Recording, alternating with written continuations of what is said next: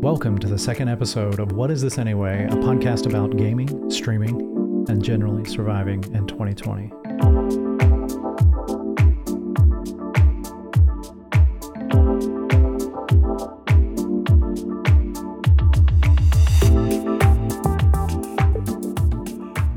Welcome to another week. It's another week. It's a beautiful week. You're surviving? I'm surviving. Everything okay over there? Doing great in Florida. Having a good time. How is it down there in Florida? It's terrible. You guys are doing great. You know, it's just awful. Yeah.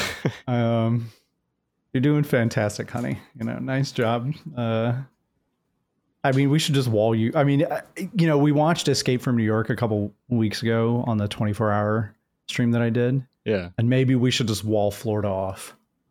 Yeah. And yeah. Call it the new prison state. It's just awful. I mean, nobody really cares about wearing a mask. So that's such an. So here's the crazy thing is. So I live in North Carolina, for those that don't know, and I lived in Florida for many, many, many years. Probably 20 of my 35 years were spent in Florida. Yeah. Yeah, and so, North Carolina is very backwards in a lot of ways compared to Florida. But one thing that they have not been backwards on is their response to this whole thing. Like we closed restaurants super early. We have mandates like you cannot be in public situations without a mask.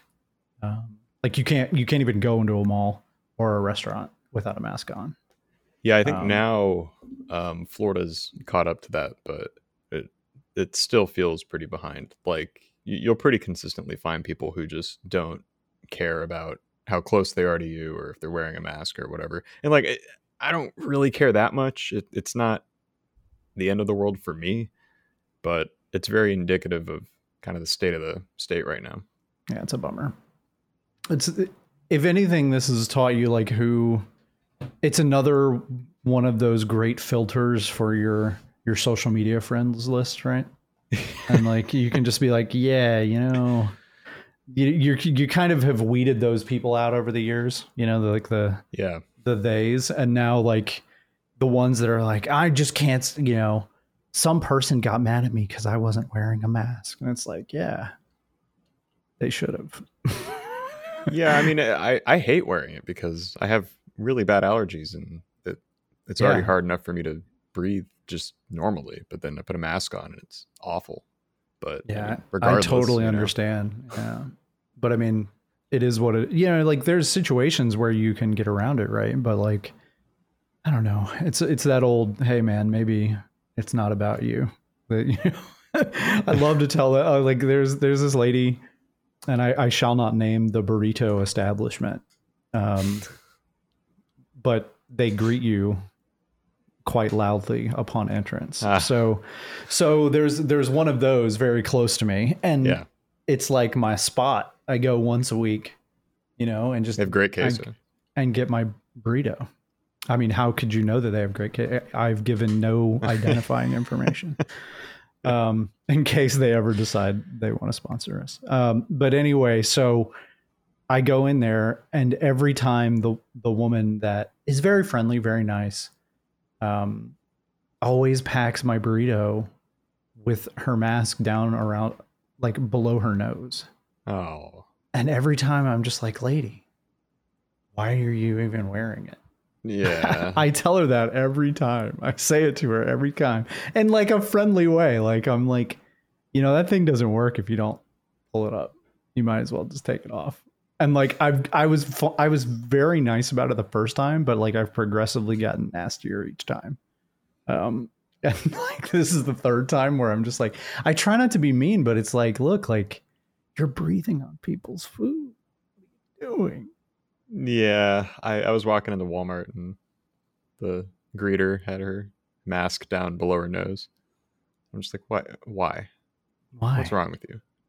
It's don't even wear it. If you're making some sort of statement, you're an idiot.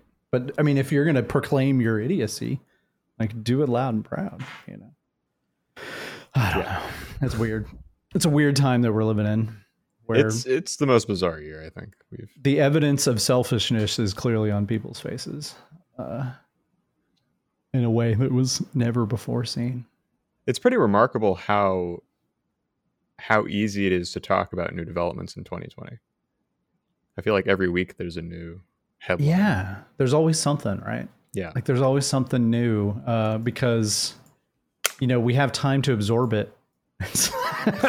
Like we have nothing else going on. Mm-hmm. So it's just like, oh yeah, there were things. So what new things happened for you this week? Do you have anything exciting that you can talk about? Nah, not really. I mean, this has been a pretty behind week for me. I've just been kind of behind on sleep all week, to the extent that I thought today was Monday. I actually woke up today, started working, and then realized it was Sunday. Answered like 20 emails and then and then I just shut my laptop and like went back to sleep. Yeah, why isn't anybody replying to me? What's up? Yeah.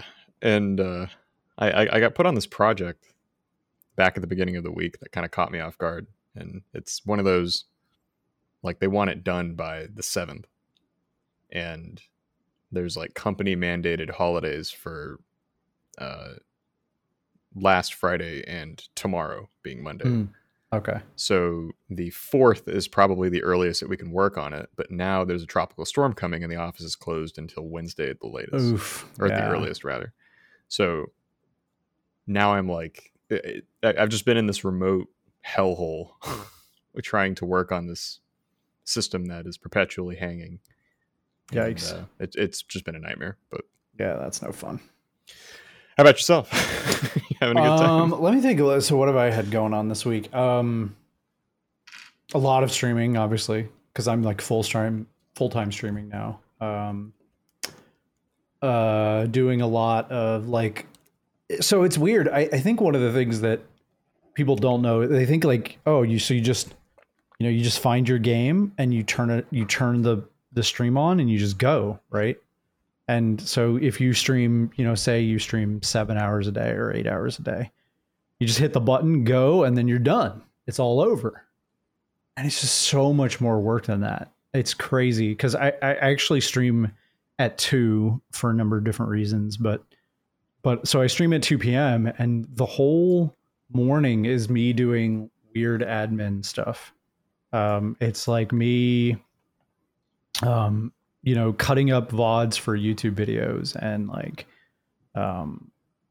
reaching out to publishers for keys and responding to different things. It's just, and that sort of like caught up with me this week where it was just like starting to like, wow, this is a lot of work. Like I'm doing a lot of work. Yeah, I'm doing a lot of work early, and I actually streamed a little less like than I had been, where I was streaming till I was starting at 2 and I would go till maybe 10 or 11. Mm-hmm. And this week I was just like, I actually got to about 7 every day. And then what I would do is I would actually take a break and eat and like have dinner and like play with the dogs and sort of just get away from it and then come back at 9 for whatever scheduled thing I have. Because the way I schedule things on the stream is like, so I have the, 2 p.m. I do my normal stream. And then at 9, if we have any like weird events. So for instance, like we do a watch party, we watch a classic movie every Tuesday. Mm-hmm. We watched Over the Top this week, which is, I could do an entire podcast about that movie. Have you ever seen Over the Top? No. Oh man. So Over the Top is about 3 things. Trucks, like big rig trucks, fatherhood, and arm wrestling. Okay.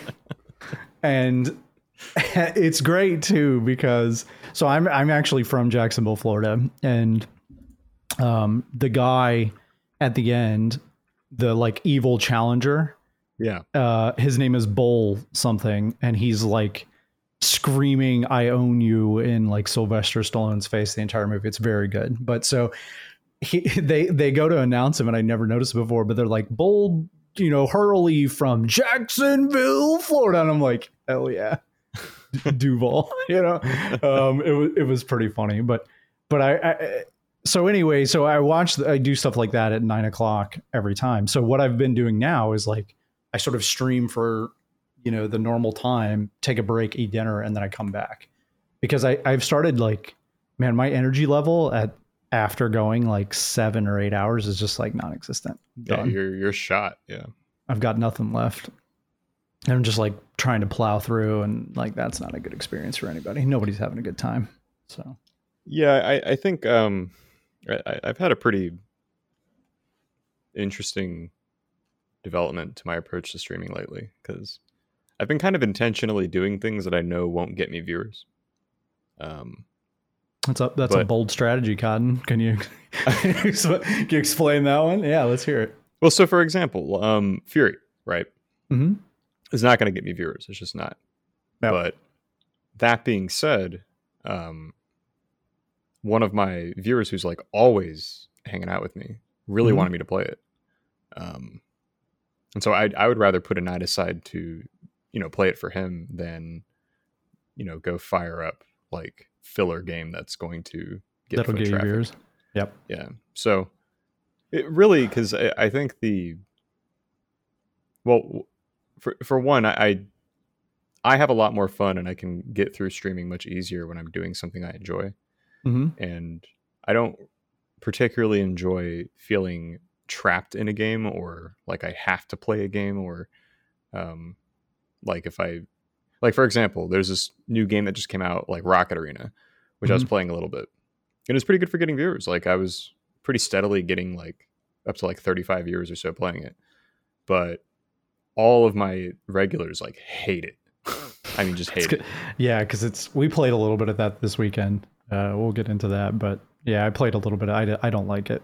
I actually think it's okay, but I don't think it's very fun to watch, is what I would say. Yeah, I would agree with that. I also, for some reason, which we don't have to talk about this now, but I feel like the making it watchable on stream is oddly very difficult.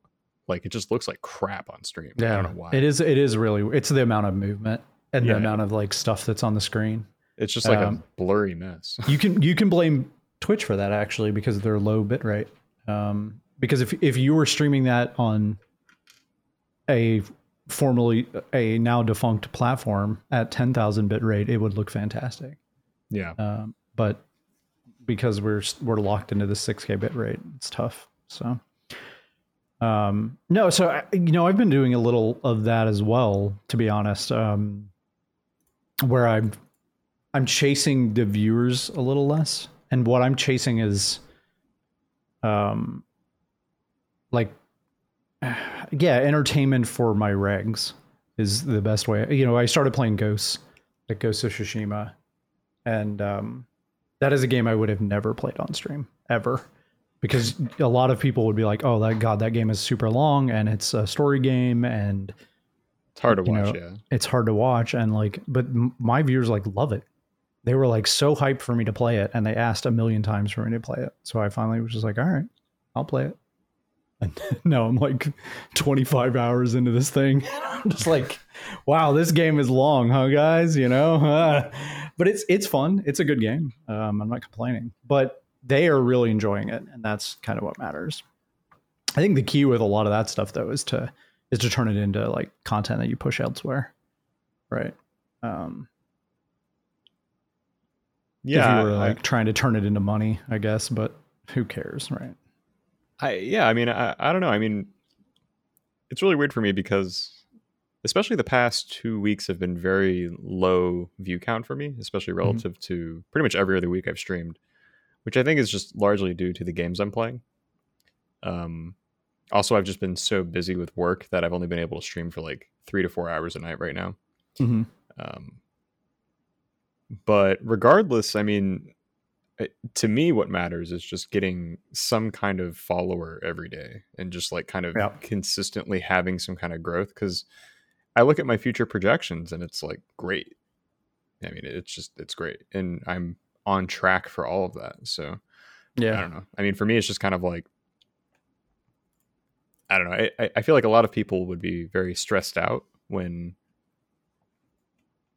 they might be in a position I'm in right now, but I don't know. For me, again, the fact that I have consistent viewers is really what matters to me. Yep, that's what I care about too, and just the needle moves. Like that's really all I care about is just does the needle move. And I don't know, for the thing that the two things that I've been watching is like, do I get followers? Does the live views go up, right? And does the average viewer go up? And then I don't even look at the subs at all because I think they're just so wildly, like, especially at our size, I think the sub is like, who knows, I've gone from 150 to 30, back up to 90, back down to 60, back up to 120. I mean, like, it's totally wild. Yeah, it's completely random. And it's also, like I did a 24-hour stream and people are hyped during that, and you finish and like 10 people gift a bunch of subs and they're just like pogged out of their mind that you made it 24 hours. But that's not like, it's not a realistic, that's cool. But I always tell them like, hey, if you have a choice between like giving me money and just watching me, I would much rather you just watch me, just hang out, like be here and tell other people to be here. That's all I care about. Cause this is like, I think streaming, you have to look at it as like an extremely long play. You're not going to win all at once. So no. Yeah. I mean, realistically, you need to come to terms in pretty much in the first day I started streaming. What I came to terms with is that probably the first year I need to expect to have like 5 viewers. Mm-hmm. Yep. I mean, it's just kind of how it is. Yeah. And if you look at a lot of people who stream, it really is just with how you grow on Twitch, it's very exponential. It doesn't just happen by gaining one follower, which translates to one viewer every day. It's more of a, well, it also like growth begets growth, which is weird. It's very snowball, it's like a rock gathering moss, you're like shoving it and it's just slowly accumulate. It's very Katamari Damacy, right? Yeah. Where you're pushing this like weird ball around of you and you're pushing it around in different ways to like maybe hit a lawn chair or, a cat and get it stuck in there. And then maybe because you got a cat, another cat comes up and you get a couple more of those, you know what I mean? And you're just sort of like maneuvering this ball around. And then what happens is eventually the ball is so big that it just grabs more and more on its own and you don't have to do as much. I don't know. I'm still having a good time with it and I'm not upset, but I think that, a lot of people don't see it that way. Also, like, this is a weird time where I think a lot of people are going to feel very pressured to make money off of streaming. And I feel bad for them in those respects. I've seen like a couple of people go, I'm just going to stream all the time now. Yeah. You really can't approach it from a financial. Yeah. My approach to it is purely just whatever I garner from streaming, I just put right back into streaming. Yep. That's exactly like I'm buying a new GPU, I'm buying a DSLR, buying some other stuff, like purely just with what you get from streaming. So yeah, just shove that money right back in. All the money that I've made from streaming is going into creative. So like logo and stuff, but streaming talk, yay. We're still alive. That's what matters. We're still alive, still healthy. I mean, a year from now, regardless, it kind of wrapping up the streaming talk stuff, but my mentality with it is always a year from now, you're going to be bigger than you were now. Yeah. So just unless you stop. Enjoy the ride, because really, and I've felt this very recently especially when I was playing a lot of Torchlight 3, like when you're relatively big, averaging 80 viewers or whatever, but the game starts to really wear you down. It's not the same experience as when you're just like shooting the shit with 10 people or whatever, whatever you want. So I have way more fun when I'm playing the game that I want to play and I have like 3 active chatters than I am when I have 30 people watching me play Tarkov and it's super late in the wipe and I'm just miserable. You know what I mean? Like, because Tarkov like is the wildest disparity in enjoyment of a game that I've ever played. I've never had a game where it's so only League maybe came close, where it could be so much fun one day and then the very next day it's just like awful. it just feels awful, you know, and you're just dying over and over and over. Or like the game is in a weird state where they missed some bug and people are abusing it. And but I have on those days when I am having fun, I would much rather do that than stream. I would always take fun over triple the viewers, in my opinion. So, and hopefully eventually you don't have to pay attention to it, right? Yeah, well, I think the dream is that you can just play whatever you want. Yep. I know for me, I've streamed 2,000 days in a row. 2,000 days in a row, yeah. I mean, like I said, I mean, I'm doing the year, and then after that, I don't really know, but I'm mentally preparing myself to go for at least another year after. It really depends. I think part of it is that I'm just not. It's really kind of the first time I've found something in my life that I really enjoy doing.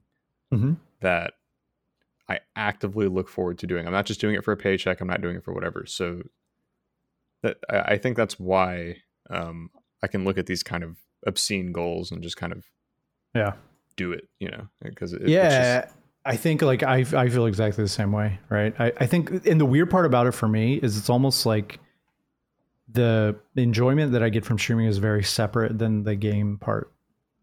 Yeah, which is very weird for me. Like I would have thought that the fun would be the video games, but the video games are just like a vehicle to the fun. Yeah, so for me, part of it is I have pretty bad. For whatever reason, I have really bad anxiety with playing games alone. I don't know why. If it's not a multiplayer game, I feel really uncomfortable just playing single player games on my own. And that extends to, for example, if I'm playing like StarCraft 1v1, if I'm streaming it, totally comfortable. But if I'm playing just alone, I'm like miserable. It's the least so like you would game. Never play like Fury by yourself, like at your house? No, never. Yeah. But I'm having a blast playing it on stream. Interesting. Same for like Dark Souls, or same for anything really. It's like this weird anxiety that I have with it, that it's just not fun. So for me, that's part of the enjoyment for me, is that it's much easier for me to play stuff on my own. Yeah, that's what got me into like WoW. It's what got me into League and all that, is because these were like competitive games that revolved around other people. Interesting. Okay. See, in a weird way, my experience is actually the exact opposite, right? So certain games, I don't like to stream at all because I feel like they ruin, like streaming it ruins the experience for me. And it's often the mega hard games that I feel that way. I almost feel like I'm, in a weird way, like I'm letting down the viewers if I can't progress. You know, I feel like the content is stale. And I feel like this weird pressure to progress, and you know, I don't want to like people to watch me die on the same Dark Souls boss like 100 times or whatever. Yeah. And it's weird because I watch people do that. You know, I think I watched Dan Gheesling fight Orphan of Kos in Bloodborne literally 100.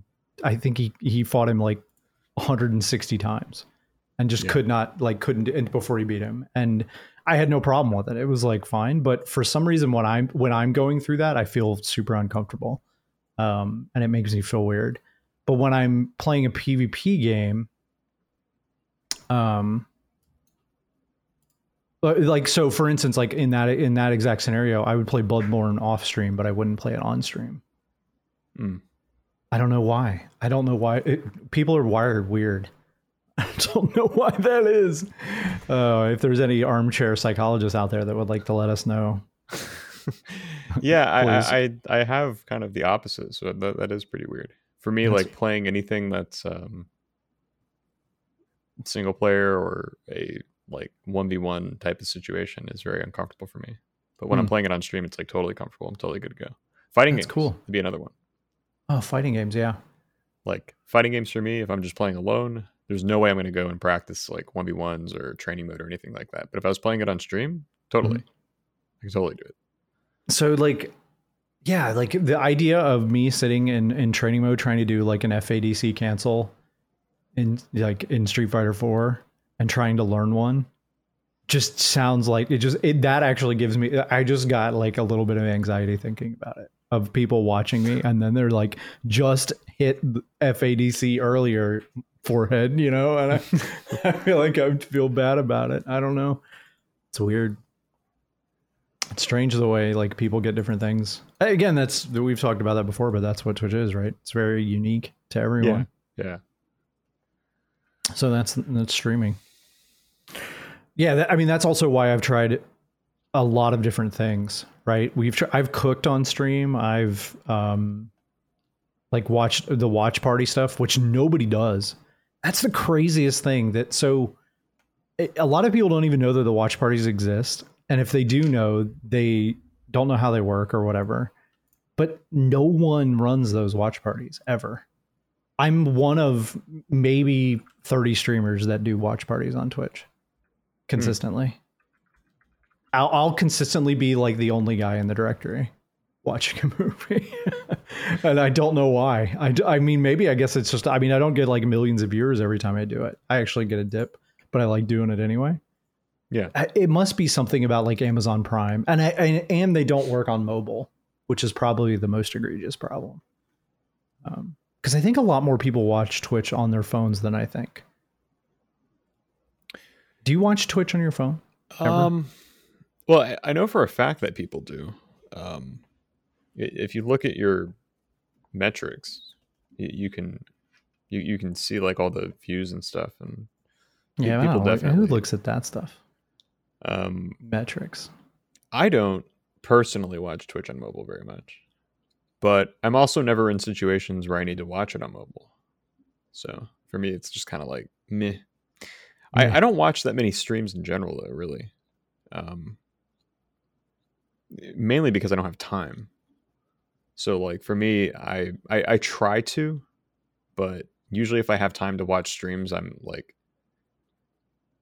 doing the little bit of free time that I have, or I'm working. You know, it's like one of those two. And if I'm working, I can kind of watch a stream, but I kind of can't at the same time. It's kind of hard for me to like stay focused. So, so to watch it on mobile is just never really a thing I do right now. But I know for a fact that I mean that's why you want to stream in 720p if you're an affiliate, is because of mobile. Yeah, I don't. If you're streaming in 1080p, there's no way that somebody can watch you on mobile. I stream. Well, I get encoding options though, like 99% of the time. Well, you also start streaming at 2. Yeah, so I think it's the time. I think it's the time frame that I stream in. Yeah. For me, it's very random. It's like probably half the time I get transcoding. Weird. That is really interesting. Like every stream that I run, I get transcoding. It must be because of the start time. It's the time. Yeah.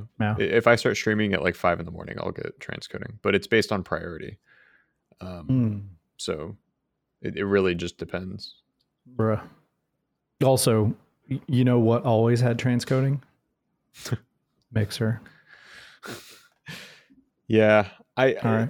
RIP to Mixer. Transcoding is one of those things that I really wish they would just figure out for everyone. I honestly don't understand Twitch's stance on bitrate and transcoding. I don't understand it. The bitrate part,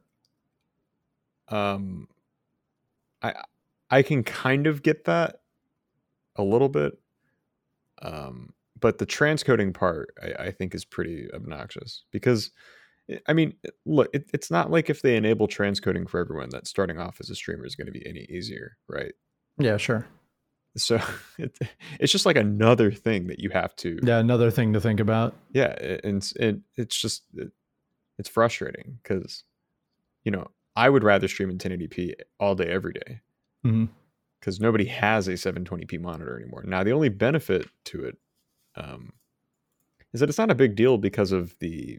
fact that, you know, people, I'd say like 99% of people probably watch with, you know, with chat open or something like that. So It's also weird because if you stream a shooter, I think that it's it's hard not to stream in 1080p, because when the artifacting starts to occur in 720p, like with the movement, you literally can't see anything. Yeah, it's brutal. It's so bad. Like if I play Tarkov and I'm like running through a field and in 720p, it's just a blurry smear. It looks like a Bob Ross painting, like because the artifacts are just so big at that point. Yeah, they're just so big. Yeah. And so if you just stream in 1080p, you don't, they can see things. And they didn't complain, thankfully, when I only did 720p. But when I moved up to 1080p, people were just like blown away at how much better it looked from a motion standpoint. But again, if you can't get encoding options, what can you do? Yeah, that's the one that I think kind of irks me the most. Just pokes the bear. Yeah, it's just so stupid. It's just figure it out. I don't know. Like I'm sure there's some technical reason, but how did Mixer figure it out? Well, you know what I mean? Like the reason why is because they have limited server space for people transcoding. Yeah. So partners get priority. If you're a partner, you always get transcoding. Sure. If you're an affiliate, you get put into like a queue basically, and you can lose it. So, it makes it really difficult to do that. And again, that also limits the kind of games you can stream. Yep. Because if you're playing like League of Legends, it's not a big deal. But if you're playing Tarkov or whatever, like it's very hard to stream Tarkov at 720p in my opinion. I try to watch people play it at 720p, and I'm just like, I can't watch this. It's hard to see. Can't see anything. So I feel bad. But there's going to be plenty of new games. Did you watch any of that Xbox like a sort of preview show that they did? That was like based around Halo and showed like a little tiny bit of Halo. Yeah, there was tons of stuff that wasn't Halo. I'm trying to think of like what the stuff that stood. Oh, Stalker 2. They announced Stalker 2, which was the biggest thing for me. Because Stalker obviously is the game that Tarkov apes very closely. Basically they took Stalker and they took out like the mutant stuff. But everything else in Tarkov might as well just be Stalker. The weird inventory stuff, all of the way the guns work, everything. It's very Stalker. And so, and Stalker 2 got announced like 10 years ago, right? And then it died and they were like, oh, it's gone. And then but apparently Microsoft bought the studio that is making Stalker 2. And they just randomly announced, they were just like, here it is.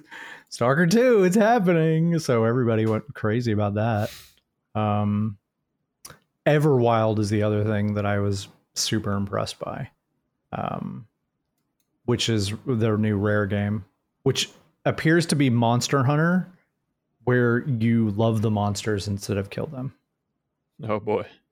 You're like a weird druid or something. It looks incredible. Like you should watch the trailer for Everwild if you haven't seen it. It is incredibly visually striking. It's very pretty to look at and lots of neat stuff. So other than that, Halo looks like Halo. It actually looks so boring. Oh, it has a grappling hook now. Nice. Grapple. Master Chief grappling. That is hey, every game should have a grappling hook. Yeah. It looked weird. It looked like he was like, I don't know. It looked like Halo. It looked exactly the same as every other Halo game, except they've made him look older. They've clearly taken some feedback of people don't like how new Master Chief looks. So they brought him back to the old Master Chief. The other big thing that I noticed from all the Xbox stuff was that every game is on Game Pass. Every single one of their first party games, which is, they say that and they've said that for a while, but then what you think about is like, oh, that's like Gears and Halo, right? And Forza. But they own all of these studios now. And so, like, for instance, Obsidian announced 2 games. They announced Grounded was going to be released, and then they also announced like a basically an Elder Scrolls Skyrim looking thing.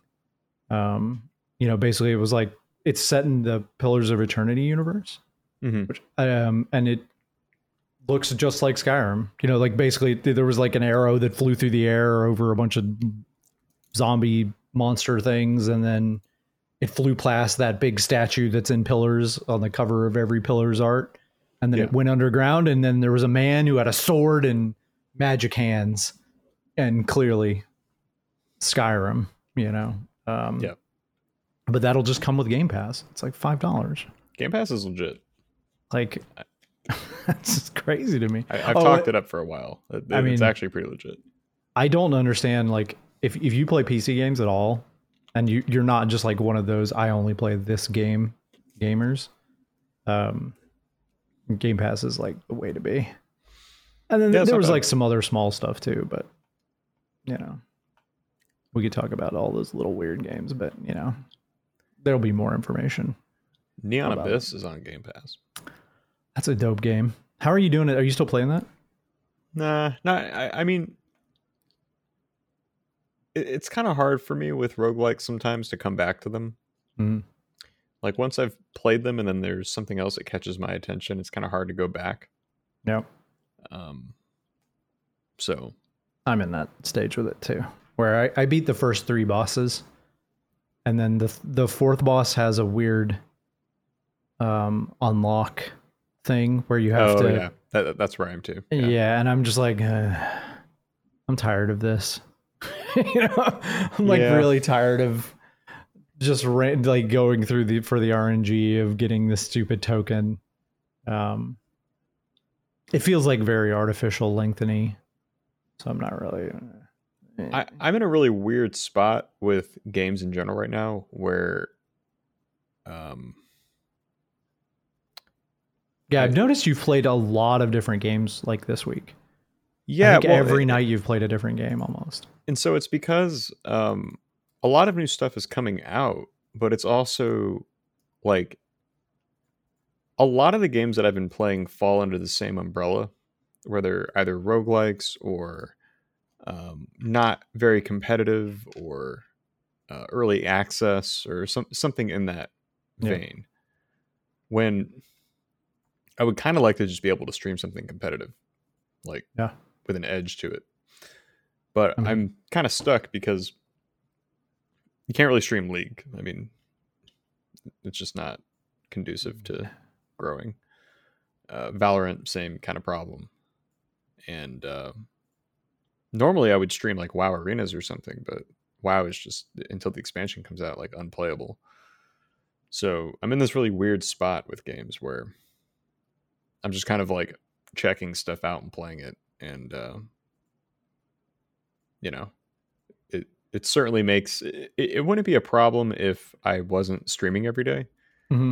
But the fact that I'm streaming every day makes it so that, every day I have to think about like, okay, what am I playing tonight? Yeah. What am I doing? Yeah. Yeah. And I have defaults I can go to, but it's kind of difficult to, figure out sometimes, like, do I actually want to play this tonight? Am I just going to play it? You should just become a full-time Fall Guys Ultimate Knockout streamer. I've been eyeing that game up since I saw it on Steam, and I'm going to play the crap out of it. That game is actually very fun. It's really dope. The best mechanic that it has is when you start to fall, you can just grab like dudes as you fall off and pull them with you, which is the great spite. I love it. It's just like, well, I'm dead, but so are you. And then you get little hate messages. It's very good. I like it a lot. I want to play Fall Guys. There's a couple of games I want to play. But I really would love to. I'm waiting for the game to play, whether that's WoW Arenas, whether that's League, or whatever game ends up kind of being this way for me. Like, what might be that game? And I was going to talk about this actually a little bit, but you know what I think is about to see like a huge resurgence of play? What's that? Is Rocket League. Really? Yeah, because Rocket League's going to go free to play in about a week or two, supposedly. Allegedly, it's very, very soon. And well, I think when that happens, I think the number of Rocket League players is going to just like, there's going to be, it's weird because you would think anybody who ever wanted to play Rocket League would have just bought Rocket League by now because it was mega cheap. But I think once you get to a situation where people will just say, but it's free, just play it. Just come and play it with us. It doesn't matter if you're any good. I have a feeling like Rocket League is going to get huge. And also Rocket League is an absolute blast to play. I don't know if you've ever played it. Yeah, I've played it a few times. But car soccer is very good. We played a bunch of it over this weekend because we normally, this is one of the things I wanted to talk about, but so we have a LAN party that we actually do twice a year, me and about 20 or 30 friends. And we hold it at this guy's house. He lives in like the absolute sticks of Pennsylvania, like literally in a cornfield, but he has this just giant house. It's like 4-story, just, I mean, it's like that one of those old style houses, like a big farmhouse kind of thing. And so obviously we couldn't do that this year. We normally go up there and just goon out for 2 days or whatever. And so we did it all virtually. And surprisingly, it was not as lame as I thought it was going to be. It was pretty fun, and people played a ton of games, and it gave me an opportunity to play a bunch of games that I don't normally play, like Rocket League and we played some Heroes of the Storm. Wow, that's a game, huh? I kind of forgot that thing existed. I think that game is terrible unless you're playing all in-house. But if you're playing like 5v5 in-houses, it's very fun because you can just you can pick the Diablo guys and punch each other. I think it's definitely a I don't know. They kind of just let it die. It's a problem. Content is just so dried up for that game. It's so sad. Kind of like, yeah, that Fall Guys. There's literally someone in your chat just mentioned how many people are playing Fall Guys. It is unreal how many people started playing that game when it came out. I've been looking at it. I'm gonna play it too because I've been looking at it since it got put on Steam, and it's like right up my alley. I love games like it. It is pure goofiness. I love it. It's real dumb. But I low key, I think you should keep an eye on Rocket League. I really think that in the next month, I think you're going to see an incredible resurgence in people playing Rocket League. Yeah, I'm always kind of looking for new things to try. So maybe I'll throw that one into the bunch. Yeah. It's again, I think a lot of the problem is because, or not problem, but it's very difficult sometimes to, well, first of all, find a game that you want to play. Mm-hmm. But then second of all, find a game that is worth, or I don't want to say worth streaming, but there's certain games that are going to get you viewers and certain games that are not. Yeah. Very black and white. And if the goal is to get a follower or two or whatever, you kind of have to factor these things in when you make a choice on what to stream for the night. Yeah.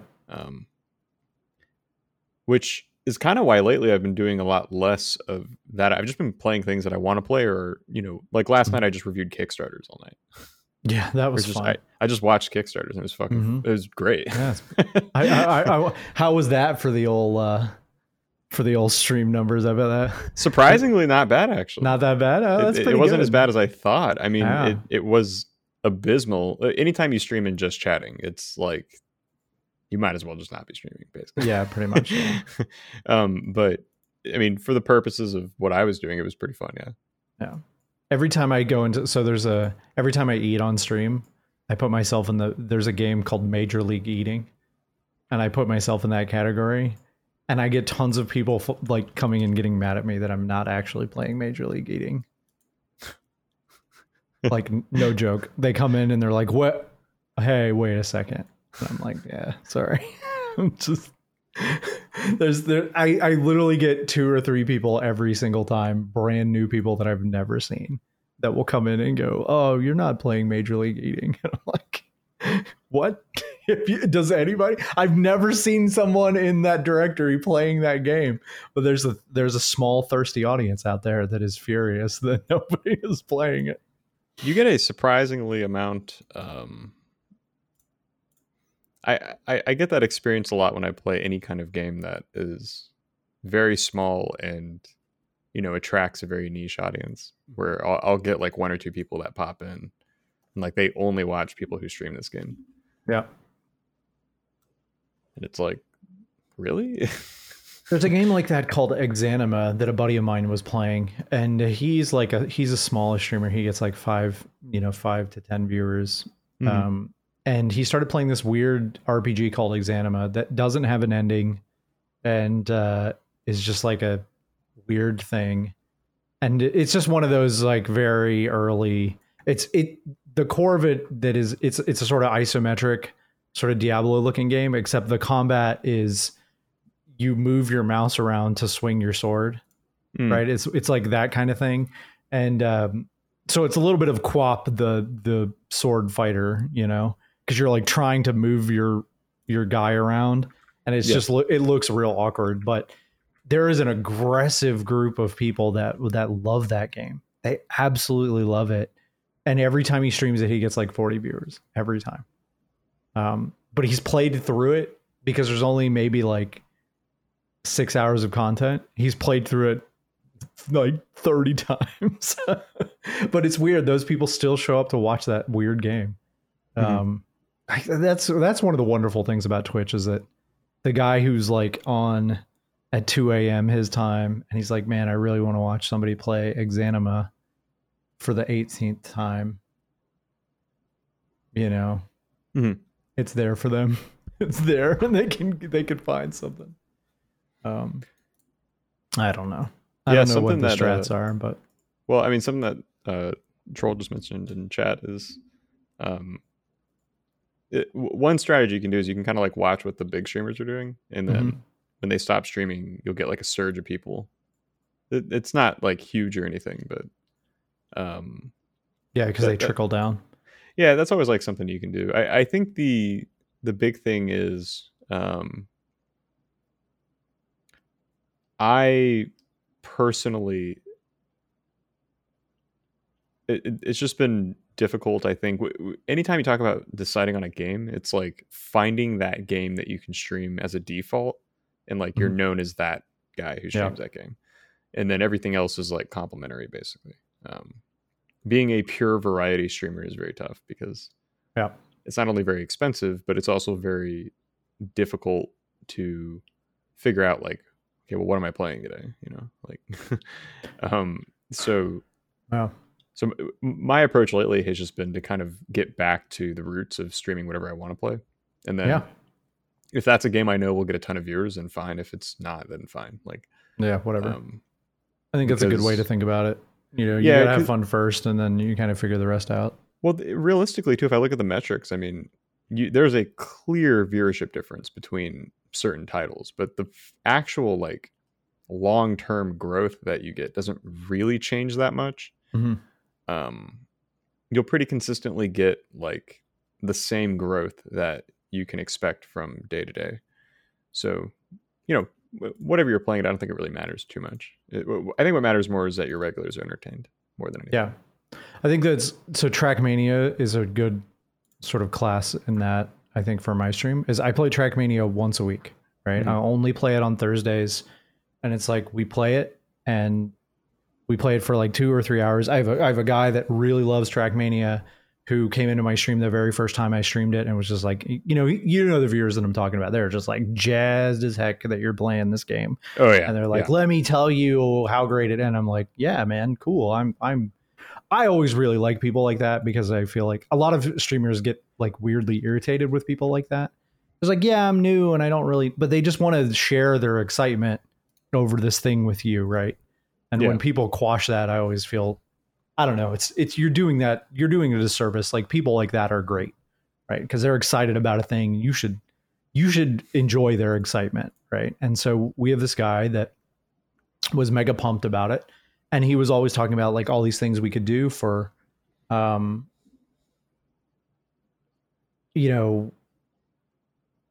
for Trackmania, and I was like, look, dude, you can pick the maps. Like if you want, you can set the lobbies up. Like I'll set up the club. So the way Trackmania works, you kind of set up a lobby. It's very old school where you pick the maps. It's almost like a Quake lobby, right? Like old Quake servers. You know, you sort of set up a server, you set up a room, you load up which maps are in the rotation, and then people join it, and then that map is in for 5 to 7 minutes or whatever, and then it rotates, you know? And I said, when we play it, you can set up all the maps. And he every week finds all the maps that we play. He digs through all the user maps and stuff, and he makes one map a week that we play. And and they always want me to play more of it. And I'm like, nope, I have exactly this much fun with this game. This 2 hours is great, but any more of that, I would get very tired of Trackmania. But that is a game that I think is going to be huge. I think that game is going to be just massive. Because I think the older Trackmanias didn't really exist during a time of like Twitch, right? But Trackmania is just, it's such a good game, and it's so much fun to play, and it has so much potential to just continue to grow because people can just make maps for it forever. And a lot of the really popular stuff, the weird stuff that people did in Trackmania isn't in the new Trackmania yet. So have you ever heard of an RPG Trackmania map? No. They make like stories, like story maps that are 10 minutes long that take you 10 or 15 minutes to go through them. And they tell a story on a racetrack with your car. And they do all kinds of crazy stuff inside the tracks. And they used to make them all the time in the old Trackmania. I had no idea they existed. And then I got rated by the #1 NA player of Trackmania the other night. And he came in and was like hanging out with us. He came back again. So it was 2 weeks ago. And then he came back again to play in the community night that we have and was just hanging out. And I basically pulled him into Discord and started interviewing him. It's like, tell me about how Trackmania works, because I don't understand it. And he was like, yeah, they're going to bring RPG maps and all this. I mean, Trackmania is a wild thing. It is really weird. And there's challenge maps, kind of like Kaizo levels in Mario Kart, where like it's just like one jump that you can't make, and you'll just try it 100 times trying to make it. It's a crazy thing. Trackmania is a wild thing. If you haven't tried it yet, you should try it out. Yeah, I've been looking at it actually. Usually it's not really my style of game, but it's free. Just install it. Just take those cars around the track once or twice. Free to play. Yeah, just give it a taste. Video games. There's a lot of them. Yeah, so coming into the second hour, what are you like really looking forward to playing right now? Like of the big games coming up? Like disregarding all the early access, like blah blah blah. Like, but I mean like the big stuff, you know. You know what? Not much, to be honest. I'm trying to think if there's anything that really stands out to me. You know, one thing, and this is going to sound mega lame. One thing that I'm really excited about is the new, and I'll explain why I'm excited about this, but I'm very excited for the new PGA Tour game to come out. Really? Yeah, because there's going to be a PC version, and I have a very active group of friends that are really into this weird, awful golf game that's on the PS4. Yeah. And it's just terrible. It's like the worst, but it has like weird online tournaments, and I'm very excited for this one to come out so that all of them will switch over to that and I can play that with them. So I'm weirdly jazzed about PGA Tour 2K21 or whatever it's called. I'm not excited about the Avengers game that's coming out next month. That thing looks. Have you looked at that thing? No. What even is that? It's like it's a Crystal Dynamics game. The guys that made Tomb Raider. They're making an Avengers game, and all of the faces aren't licensed. Oof. So like they're like weird. Yeah. versions. It's like Bethesda mode. Yeah. They look like very fan arty. It's very weird. So I'm not excited to play that. Oh, the only other game that I think for the rest of the year that I'm very excited about, there's two, is the Star Wars like space game. Yeah. Squadrons, I think is what it's called. That looks great. There's three actually. So there's three games that I'm excited about. Cyberpunk obviously will be good. Who knows how good, but I have zero hype for it. you have just zero? Zero. Did you play Approximately Witcher? zero. I did. I couldn't get into it. Yeah, I think if you bounced off a Witcher, then I don't know that I would be excited about it either. I've talked about this a few times, but I've tried to play Witcher probably. I think there's been 4 different times now that I've tried to sit down and play The Witcher. And when I say tried to, I mean I sit down and I'm like, for the next 4 hours I'm playing The Witcher. Mm-hmm. And then I get about halfway through and I'm just playing Gwent in the starting end. Yeah, and you're like, I'm done. I'm done. Yeah. Do you play those big do you play those Western RPGs though? Yeah, Like, I play. Are you into those kind of games, or I play Elder Scrolls. I play, anything that kind of crops up that looks interesting. I'll play. I don't know what it is about The Witcher. What about Deus Ex? Did you ever play Deus Ex? No, like I never new played ones? Deus Ex. Because I think Cyberpunk is going to be very Deus Ex. It's going to be very different than The Witcher. They clearly saw the new Deus Ex games and were like, we could make a better one of these. I don't know what it is. It looks cool. I don't think it looks bad. I just don't have any hype for it. I think that game's going to have to come out and we're going to have to see what it is, because that game has been hyped to just unbelievable heights, and I don't think there was a ton of hype around Witcher 3 really. I mean, people saw it and they were like, wow, this game looks amazing. It looks beautiful, and then it disappeared for like 3 years or whatever. And then it came out. And I think by that time people had kind of cooled on it a little bit. And then people realized, oh, it's this massive, open world RPG. And, people were just went insane for it. But I actually am not as hot on Witcher 3 as a lot of other people. I think that game is like a solid 8 out of 10 game. And it's good, but it's not like, I actually like the first 2 better, to be honest. I think the first Witcher game is like a really deeply flawed in a lot of ways, like masterpiece. I think the first game is just unbelievable.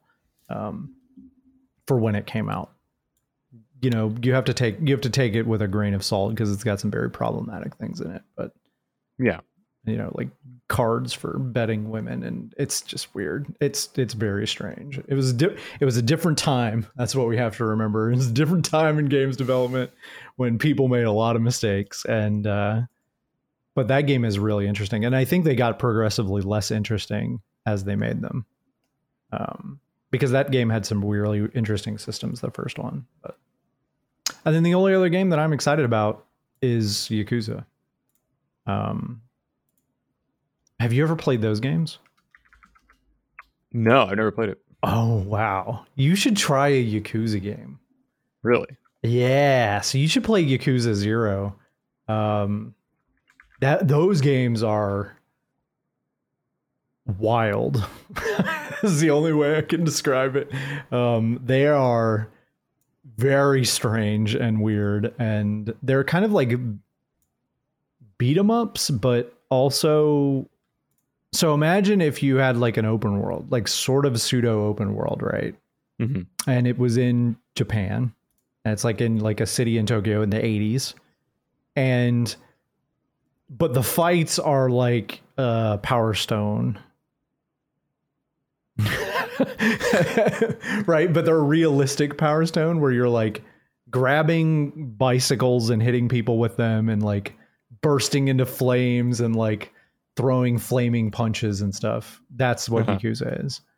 But it's also got like every kind of side weirdness so all of this stuff around, you can, there's like, a lot of RPGs do this now, where there's like, I think Rockstar is the company that really took the Yakuza model to heart. And they were like, what if we had bowling and golfing and, you know, a full racetrack and this? Yakuza is the originator of that. So there's always like 15 weird games involved. Like I'm trying to think of all the stuff that you can do. So in Yakuza 0, you can like build RC cars, and there's a whole like collection path for collecting all the good parts for the RC cars, and then you race them. And then there's like, you can run like a gentleman's club. You can run a bar. There's competitive eating in it. There's 10 weird little side that are weirdly fleshed out. Like the running the gentleman's club thing is like crazily fleshed out. I mean, it's almost, it could be a $30 game on Steam, that little piece of it. And there's 20 of those inside every Yakuza game. And the story is just like insane. They're always insane. It's like a slice of life game. It is. It's very like, imagine if Shenmue was like playable, right? Like if you could actually play Shenmue and it wasn't such a nightmare. That's Yakuza. But then the story is like a weird roller coaster ride, and there's a million of them. I think there's 6 of them. Yeah. There's 7 of them because you count 0. But the new one is going to, so they've all been beat 'em ups, right? Like they always had like this weird open world element, and then they were a beat 'em up. But the new one, they're going to turn-based combat, which is very weird for Yakuza. If you looked at YouTube and you saw like what you do when you play Yakuza, you would go, wait, they're going to turn this into a turn-based game? And they've taken the wackiness that is Yakuza and made that into like a weird turn-based thing. So I'm very excited for that game. That comes out the week before Cyberpunk. I have a feeling I'll be playing Yakuza and then Cyberpunk will come out and I'll be like, I'm good. I'm going to just keep playing Yakuza. I'll just hold off for a while. Yeah, I think I'm kind of in the space where I'm just waiting for WoW Arenas, man. Shadowlands. I think that's like where I'm at right now. When is that supposed to drop? Well, if past stuff is any indicator, it's probably a ways out. I don't know if there's let me see if there's a release date. I don't think there is one yet. But usually it says 2020, but okay. They say fall release for Shadowlands. Fall. So that probably means like October, November, right? Earliest is October. I mean, very earliest is going to be October, I think. That's rough. That's a long time to wait for a game, man. It is, but I've really had a hankering for WoW Arenas. I don't know. I think it's because when Wreckful passed, I was watching a bunch of like old arena VODs, and I'm like, man, I miss this. I just miss it. I liked WoW PvP a lot. There was something about WoW PvP that I really enjoyed, because I always felt like you could outplay people in WoW PvP. Oh yeah. Well, I mean, it just has so much going on, and they really missed the mark in the past like 3 expansions with PvP. I think maybe not the past 3. No, past 3 because WoD, Legion, So I think the past 3 have been pretty bad for PvP, but everything up to Mist was great. It's fun. So, really waiting for that. I plan to get back into that in a big way. It's weird that none of these other MMOs have beaten WoW on PvP because WoW PvP has just progressively gotten worse, right? It's because WoW's the only WoW game. Yeah. All the other ones are trying to do something different. They're always trying to do some unique twist or some kind of interesting in-your-face mechanic, or they intentionally leave PvP out of the equation, like with Final Fantasy, or whatever the case may be, or they focus too much on PvP. WoW just it has the balance. You got that balance right the first try. Yeah, and so and everything's familiar. It's kind of like with League. People can come out with new MOBAs, but you're not going to topple League because you have to make a new game basically at this point. People are just too people comfortable. keep trying, but it's not going to happen. Yeah, and so that's a big one. I'll be playing a lot of that. Aside from WoW Arenas, I think I don't know. I mean, really, nothing is like jumping out at me right now. The But only I'm other open game to that a I'm lot of looking at ideas. is Rogue Legacy 2, because I really like the first one. Well, I guess this is kind of a long form wait for me, but Diablo 4. I mean, obviously. Oh yeah, of course. I'm going to play a lot of Diablo 4. That's kind of when I expect to really get back into a Blizzard game in a big way. Like, I'm going to play a lot of WoW Arenas, but I expect Diablo 4 to be big. You're not excited about Fast and Furious Crossroads releasing on August 7th? What even is that? You know what? I've never seen a screenshot from that game. It releases in 3 days, and I've never seen it. Like, I have no idea what it looks like. Oh no, here's a video. Oh God. You know what my first I don't know why this is coming to mind after you mentioned that, but the very first game I was ever going to stream. Mm-hmm. So I had an idea to stream back like 2 years ago.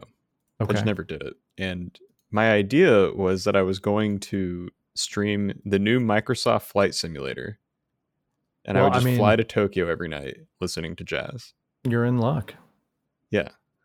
So I mean, the new one's it's coming out, yeah. Literally upon us, right? It's like this week. Yeah. So there we go. I totally forgot about that game. Yeah, you're now an air trucker. Yeah. Yeah. Just hang out and chill. I think it's going to be a great game to stream. I before was stuff that I thought would be mega Resident Sleeper to stream. No, it's feels like the best to stream. Yeah, it's because awesome. You don't have to pay it. Like any game that I don't have to pay a ton of attention. That's actually why I really love Neon Abyss, is because I can just like robot out and I'm just like, yeah, I can do this. And I don't have to think too much about it, and I can look at my chat.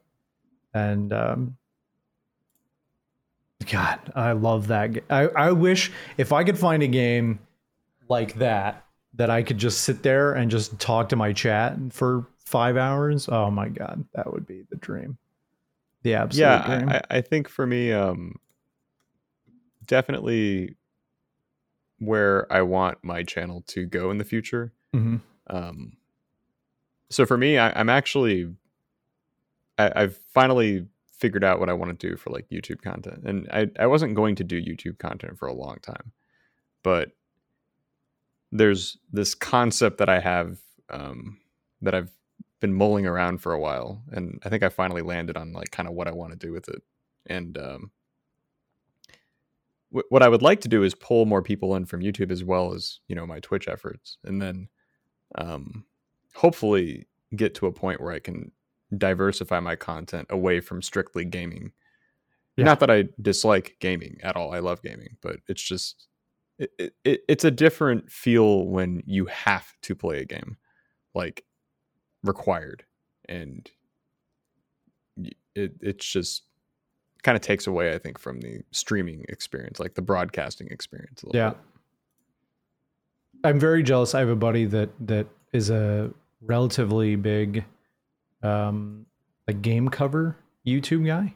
Mm-hmm. I mean, I can say his stuff. His name is Game and Sound, and he is pretty big. He on YouTube. He has like 15,000 subscribers, and he's been making video covers for years. I mean, actual years. And he's just recently started streaming, making music. Like he'll sort of log in and be like, all right, I'm making this piece. And he just kind of hangs out. And I'm so jealous of him whenever he's online, because I'm like, this is just like a thing that he would be doing. Right. And he just does it while, and he just flips a camera on. It's literally the only change. And he's looking at a chat room, and that's the only difference.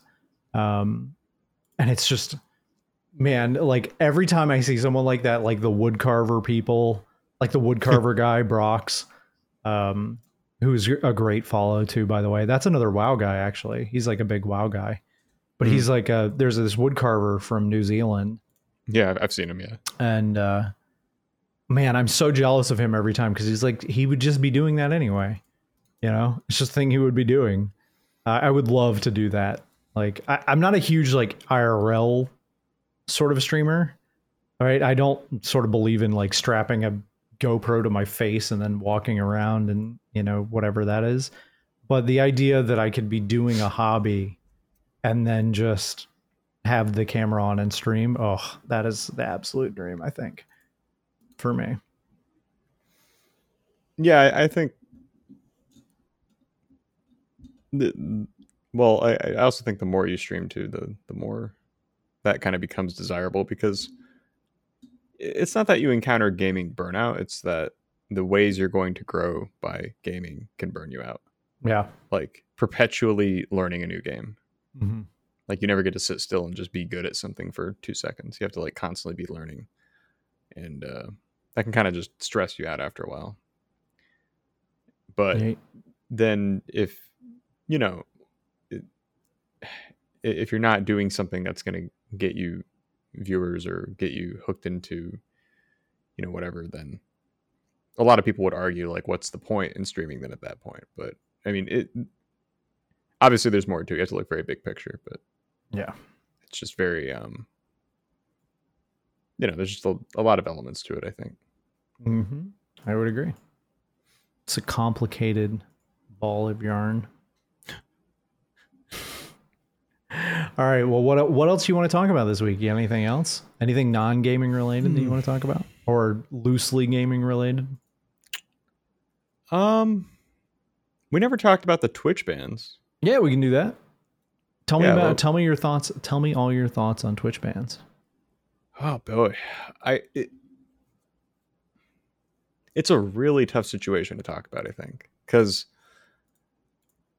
without having the details, and we don't have the details, it's really hard to know specifically what happened, right? So specifically the two people I want to talk about, I guess, is Doc and Soda. So Doc first, because Soda's a little bit more easy to talk about, I think. But, sure. Well, you have more information about that one. So. Yeah, so Doc got permabanned. And we still don't know why. And it's not just that he got permabanned, but I mean, he got like eradicated from Twitch. I mean, permabanned, all of his subs in the past like month or whatever were immediately refunded, no return, end of the line. Which is very bizarre, because Doc was not only a huge streamer, but he had literally just signed a giant contract with Twitch, like an exclusive stream here contract with Twitch, and then he just gets banned. And contracts like for many other things too, right? Like he had like a TV show and who knows if any of that goes forward. I'm assuming commercials. I'm assuming tons of content. So the fact that he just got banned is like, what happened? Yeah. So without details in front of us, the only thing I can speculate is that he was repeatedly warned about something. Having like watched his streams enough, I can assume it's probably some of his more racially charged comments, or some of the more like insensitive things that he might say. Well, he also had a little tinge of like Alex Jones to him too, right? Like where he basically said like Corona was a big scam, and like toward the end he was doing a lot of that too. I don't know if that would get you banned necessarily. I don't know either, but I mean, speculation here, right? Like who knows what he, I regardless of what it was, I think that he was, and I think the reason it hasn't come out is because, well, I mean, let's look at it from both parties. So for Twitch, they have no obligation to leak anything. In fact, it benefits them if they don't. So, right. There's nothing to really talk about from Twitch's point of view. The wins just keep churning for them. They have complete dominance over streaming platforms right now. So, for Doc, it's like, if the situation paints you in a favorable light, then having a reporter leak information would be very beneficial for you. But if it really is just you were warned over and over and over to not make these comments, and you kept making them, and you got banned because you signed a contract with Twitch that made you more under scrutiny, then I mean, it's better to just take the high road in that case and play dumb and be like, I don't know why I got banned. I don't know what happened. I'm going to YouTube, you know? Yeah. So, but even in spite of that, I do have to say, I think it's a shame because I think a lot of people look at streamers on Twitch and they assume that because there's bigger streamers, it's worse for smaller streamers. I don't think that's the case. No, because I think that the bigger streamers pull in so much traffic, and they just build up the brand more and more. I mean, Twitch wouldn't be Twitch today if it wasn't for people like Soda or whatever, you know. Mm-hmm. They not only paved the way for the platform itself, but, you know, it's just very important to have these big front runners for the brand. And every time you ban one, especially without context for the ban, it does make, I think, people very hesitant, not only to start streaming, but to invest into streamers. I don't know. It just doesn't sit right with me, you know, because without all the details. I mean, yes and no. I would say, like, I think, like, I mean, so here would be my question is, if let's assume, just like, we have to assume that, okay, like, just logically, like, Doc would make Twitch a ton of money if he continued to stream, right? So he's just this huge, I mean, he's a horse that they can ride, you know, and just make money off of. So there has to have been a reason. Let's just assume that whatever he did and whatever, you know, caused them to take action against him is, like, pretty bad, right? It's so bad that Twitch has to be like, you know what? The money is not worth it. Right. Right. So in that case, I think that you have to look at it like, how is Twitch supposed to deal with that to make people feel better about it? Right. Like, to feel better about them banning Doc. Right. I don't know. Like, I get where you're coming from, where it's weird for people to invest in streamers because, well, they could just get banned at any moment and Twitch could just remove their platform. Right. But yeah, I mean, this one is super weird because I would argue that Doc could have, the day after he got banned, just jumped on YouTube and started streaming.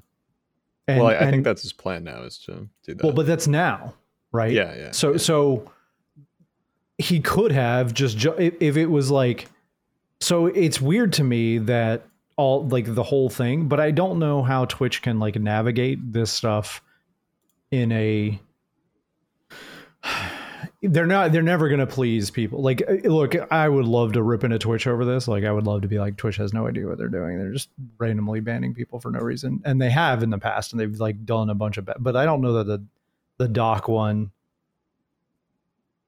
makes a lot of sense, right? Because we don't have, the whole, especially coming from PR communications, the way that he is constantly hooked to a publicist and they're sitting right next to him whenever he answers questions, says that, like, this is a situation that, like, he doesn't want to be public. He can say whatever he is saying in public, but he does not want whatever reason Twitch banned him to be public.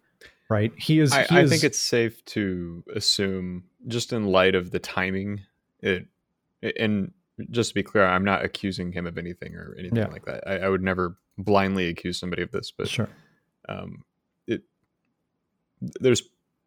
Given that the reason has not come out at all, mm-hmm. and the timing that it happened specifically, it's safe to say that this might be some, like, harassment type of thing. Yeah, so I think whatever it is clearly something that, one, Twitch is not going to say anything about because they would open them up to legal action, right? And it's bad for them from a PR perspective because they gave him a bunch of money. And then it's bad for him because there is no reason for him to not say why he got banned. Other streamers in the past who were rightfully or wrongfully banned have been very vocal about like, I got banned because XYZ. This is why they banned me. Right. Mm-hmm. I don't believe that Twitch didn't tell him. I don't think that is true. Right? I strongly doubt that. Yeah. And he can say that because he knows that Twitch won't say anything. Right. So he is playing the only play that he has, which is, I don't know, and he knows Twitch will never correct him. Right. So he can just leave it muddy forever and do whatever he's going to do. I think the soda poppin thing is a little different. Right. Obviously. Because again, he is another person who very clearly said why he was banned. Right. Mm-hmm.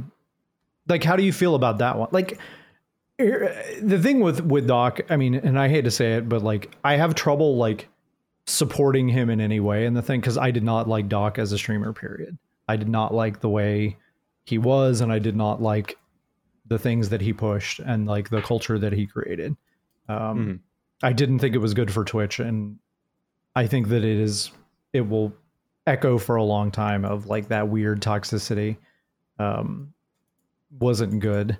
And like his racism was like the very worst kind of racism, because it was like jokey, fun, haha racism, So yeah, and I think that is probably the most likely reason why he got banned, is because they probably warned him of that. Like, look, if you're going to sign with us, especially, you have to pump the brakes on some of this stuff and kind of dial it back a bit. And I'm almost positive that he just forgot or didn't, or felt like he wasn't going to get banned. And then bam, I mean, I have my opinion is that he knew that he couldn't do that anymore, because here's the thing is, Guy is an intelligent individual, and Guy knows what people on the internet feed off of. And it's like that weird negativity counterculture thing. So when he couldn't do the racist stuff anymore, he switched. He like hard pivoted into the Alex Jones, like 5G is giving you brain tumors nonsense. And he was pushing that crap like toward the end.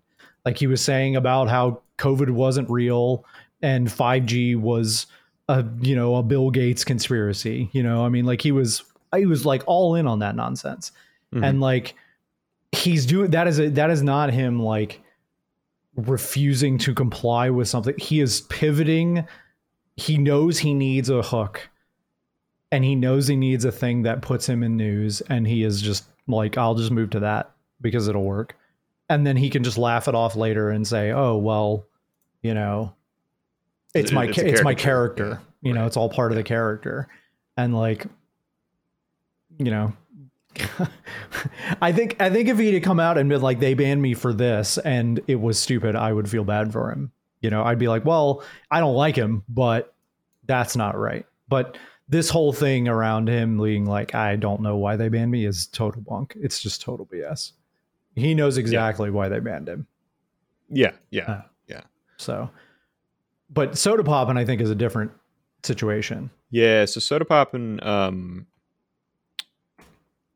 not too sure how I feel about that one. And just to be clear, I do think I watched the VOD of what got him. So initially he was banned. Now I don't know if that was intended to just be a suspension until they talked to him. He's obviously unbanned now. But regardless, I don't think what he was doing was that bad. Now, that being said, again, I think when you are a very large streamer, I think Twitch is going to hold you into the highest regard because you're expected to be an example for the community. Yeah. So to that extent, sure. But I see a lot of relatively large, 100+ viewer streamers that do pretty sexually charged things. And I mean, they just do it all day, every day. Yeah. And it's this strange double standard that again, I'm pretty sure it's because he's just so big, but it was just bizarre to me that he got banned, like flat out. So he's been suspended once. And it was because he accidentally showed a like pornographic image on stream. Just like a viewer sent in a donation, and it was a dick pic, and he showed it by accident. So, fine, like, it is what it is. But aside from that, I don't know. I mean, Twitch used to be a lot more lenient, and I think this is their effort to crack down a lot more. Like, I mean, Reckful, some of the stuff he used to get away with was pretty hilarious. And yeah, Twitch used to be the Wild West, right? Like hell, people used to stream movies in the Artifact directory. I mean, that was like 2 years ago, right? Like, there was like straight up hardcore porn in the Artifact directory for months. I mean, I feel like there were a lot of pretty. I mean, you could never really like straight up do that like as a big streamer.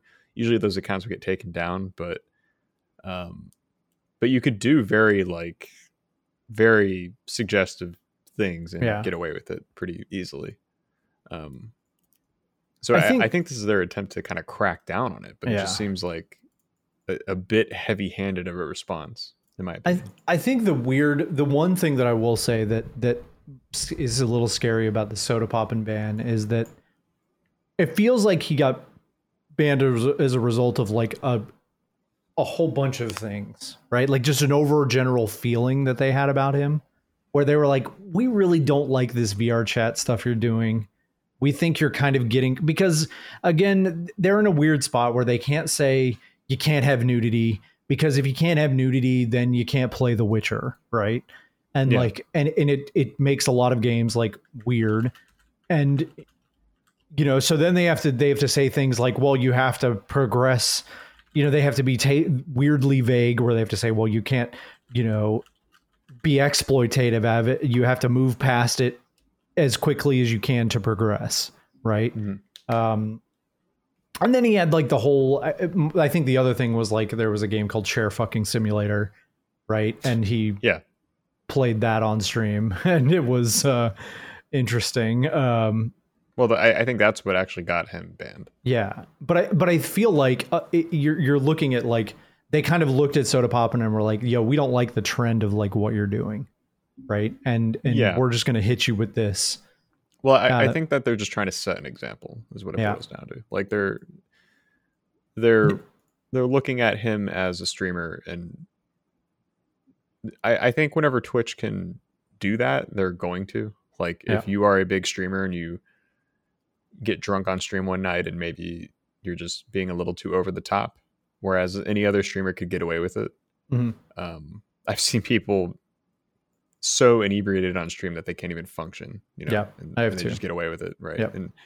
But if you're a big streamer, it's like, they're going to take that opportunity to set an example. Like, they're going to slap you and then be like, look, this is not acceptable. And to be fair, like, I think that's in Twitch's best interest, because you are a very public ambassador of their brand, right? Like it is their platform. And, I kind of wish that, and I hate to say it, but I kind of wish that YouTube had that sort of mentality, where they would say like, hey, you are large, you are not held to the same standards that small people are.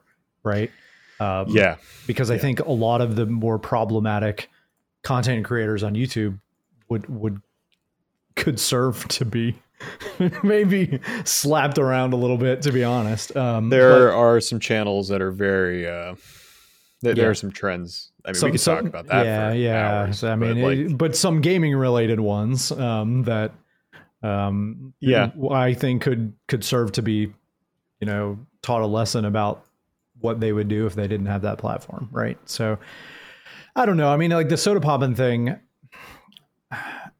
I hate to say it, but like this is part of like what games are now, right? Like they're going to have to figure out what they're going to do with sex on Twitch. Like they're going to have to figure out a way to deal with it, and it's not going to go away. It's going to get worse, right? Like there's going to be more and more of this type of game and this type of content in games and Twitch needs to figure out like what their stance is on it, right? Because at what point, like, am I not allowed to play a visual novel on stream? At what point am I not allowed to play, you know, dirty, Biggie Maids Volume 19, or whatever it is, like I don't know how they fix that, right? And I almost feel like at some point you have to just be like, this is fine. You just need some sort of tag on it, and you need to start like verifying age info on this stuff and just let it happen. And you just have to be like, we're going to gate this the best we can. And in order to access these mature content streams, you have to, do some sort of age verification or something. And unfortunately, well, I don't know if it's unfortunate, but I think the reality is that because of that, people aren't going to stream that content. And I think that'd be in Twitch's best interest, personally. I think that there's plenty of streaming platforms you can go to if you want suggestive content. But what makes Twitch unique is that it, for the most part, is a largely PG-13 platform, right? There's nothing really on Twitch that's like super bad at that. I think yes and no, but I think you start to get into much larger questions around like, is Twitch healthy for a certain age of individual period, right? And like, you can say things like, the content is PG and that we have these mature content ratings, but for one, kids never, if the thing says this channel is mature, there is no kid in the universe that is like, nope, I guess I can't watch this one, right? Like, there's no kid that nopes out of that stream, right? That's not what they do. But also, I think I'm a little torn on it, because I don't think that you want to start policing the content within games on your streaming platform, right? Because to an extent, I think there are obviously exceptions to that. Like, I think if, there are some games that are just horrific, like that should never be allowed on the platform, like certain like sexual content. I mean, I'm a little more okay with than, there's obviously a lot worse stuff on the internet. Right. So, but I think like Steam is running into the same problem, right? They don't know how to like, there's all these porn games on Steam, and if you go into new and trending on Steam, it's just porn games. 30% of it is porn games, right? Yeah. So like, this is part of the industry now. So Twitch needs to decide like, how are we going to deal with 30% of the new releases on Steam being porn?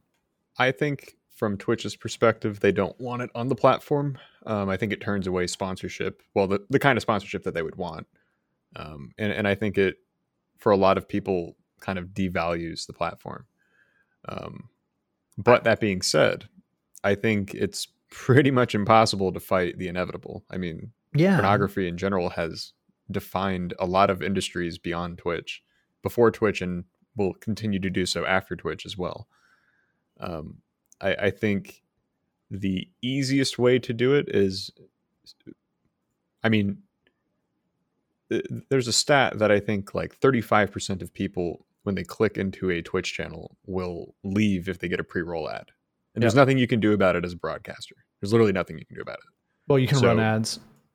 Well, you can run ads during your stream. But then you have the problem of, I mean, you're running ads during the stream. Exactly, but that's the only thing you can, that's your only option, right? Yeah, so if people are like, I don't like getting a pre-roll, it's like, well, I could run ads during the stream, and it turns them off for like an hour, and then I have to run more ads, right? Well, it does it for 30 minutes. Yeah, 30, whatever the time frame. So if you run an ad every I don't ever run ads minutes during my stream. So yeah, so if you run an ad every 30 minutes, you can turn off pre-roll. Yeah. Which would be, I would imagine, terrible for your regular viewers, but it'd be great for growing your channel. But for me personally, it's definitely like, with that stat existing, the more barriers or steps you add to clicking into a Twitch stream, the more and more and more likely that people are not going to stream that thing, because you're at that point stuck. You just don't want to do it. Sure. I mean, think about how people consume their content now, like with YouTube or Twitch or anything. most people are just going to watch for like 30 minutes. And if I already have to go through like 5 minutes of prep just to get in, then, fuck it. Yeah, no, So, I agree. I mean, I think a lot of it though on Twitch happens because like, I mean, my assumption, and correct me if I'm wrong here, but I just assume that like 80% of the people that are coming to my stream just have ad block, right? And they're just blocking that ad anyway. They don't see it. So that pre-roll just gets nuked, right? Well, the problem is mobile viewers and I guess mobile viewers, yeah. A lot of again, other... I think mobile viewers are something that I don't think enough about on Twitch. They're surprising, like half, right? Viewers. Yeah, it's like half of them. Yeah, and not only that, but a lot of people don't keep their ad block like up to date. So if it's not up to date, then you're not going to block a lot of the ads. So the real question here, becomes: are you and Cross going to start playing things like Fairy Tale on your stream? I mean, I've already played dating sims. Yeah, how did they go? Did you play what you should play, the greatest dating sim of all time, which is Dream Daddy? I've played Dream Daddy. It's great, isn't it? It's good, yeah. That game is a great game, and like I will espouse that game to everyone. I'm so glad that you've played it because I think it's fantastic. But yeah, I mean, like if I told you like you could start playing that stuff tomorrow and you would have 1,000 viewers, would you start playing it? What, Dream Daddy? No, I'm talking about like the 30% PR live. The real weird on Steam. Like if you could play that stuff tomorrow and have 1,000 viewers, would you do it? Oh yeah. Well, but also keep in mind that I'm like, I love that stuff. Like I own Tree Simulator. Yeah, but then why not? Why aren't you playing that stuff now? Because Twitch will allow you to play it pretty much. Like some of that stuff you can just play. Well, the main reason is that it's not relevant to my interest right now. I obviously if you this doesn't just extend to that, but I mean if somebody told you I can see into the future tomorrow, you, a growing streamer, will get 1,000 viewers if you play Call of Duty. You're going to play Call of Duty. Yeah, you're going to play Call of Duty, right? Doesn't matter how you feel about it or anything. Like you're going to hop on and play and have fun with it. But I guess that's why the reason that I asked that question is not to like put you on the spot and be like, yo, would you play some anime titties on the stream? I 100% would, yeah. Right. So 100%. But my question really is like, can you fault Soda Poppin' for playing like VR chat? No, not at all. In like a weirdly suggestive way, right? Which is why I said when I saw why he got banned, I didn't think it was that bad personally. Yeah. But again, I'm looking at it through the lens of, just like you said, I mean, they allow you to stream these other games. They allow other streamers to do very suggestive things. What turned me off about it is that they made an example of him. Yeah. That's what turned me off about it is I don't care. And you probably should, especially if you have a contract with him or whatever, hold him to a higher standard. It just seemed very heavy-handed to me because he literally got banned. Like he didn't get suspended, he got banned. And then now I don't know if that was just a placeholder as a suspension or what, but sure, it just seemed like a very extreme thing to do to not only one of your most popular streamers, but somebody who's been on the platform for a decade. Just because you want to convey this message that isn't going to be enforced. And that's the thing too. It's kind of like with Riot Games, right? Yeah. Riot Games promotes this whole don't be toxic, don't rage, don't do this, don't do that. But then you play solo queue and people can get away with whatever they want. They're horrific, yeah. Because they know the system. And it doesn't matter if you set an example of one or two big streamers. Like, okay, you de-partner TF Blade because he's raging and toxic. Okay, fine. But is that going to stop the legions of people who have 2,000 games played this season? Yeah, I don't know. Like it's not, because they've played 2,000 games and they haven't gotten banned, and they probably troll in like one of every 4 games they play. Yeah. So, but no, I mean, I am. It is a weird problem for Twitch to have, and I think that they are probably. My guess is, if I had to like guess why they're being so weirdly heavy-handed with bans, it is probably because they are fearing exposure to legal action, right? Where they are to like look like if anybody does anything that matches up with this, we are banning them because we can't have the person that we banned 3 times ago coming back and saying, well, they did this and you didn't do anything. Right. So they're probably just swinging the hammer, just like, look, like we can't, because they've been so inconsistent in the past. Right. Who knows? I mean, maybe I'm very curious to see like how that progresses in the future. Right. With Twitch, and especially now that they're the only place outside of, I guess, YouTube where people can stream. Yeah, I mean, not like there was a lot of, value in going to Mixer before, but at least there was like the weird specter of Mixer buying you. You know what I mean? Like if you banned Shroud for, playing VR chat once, there's always the chance that might be the thing that tips Shroud and he goes over to Mixer, right? But now that doesn't really exist anymore. Yeah, I think they just need to decide what the standard is going to be.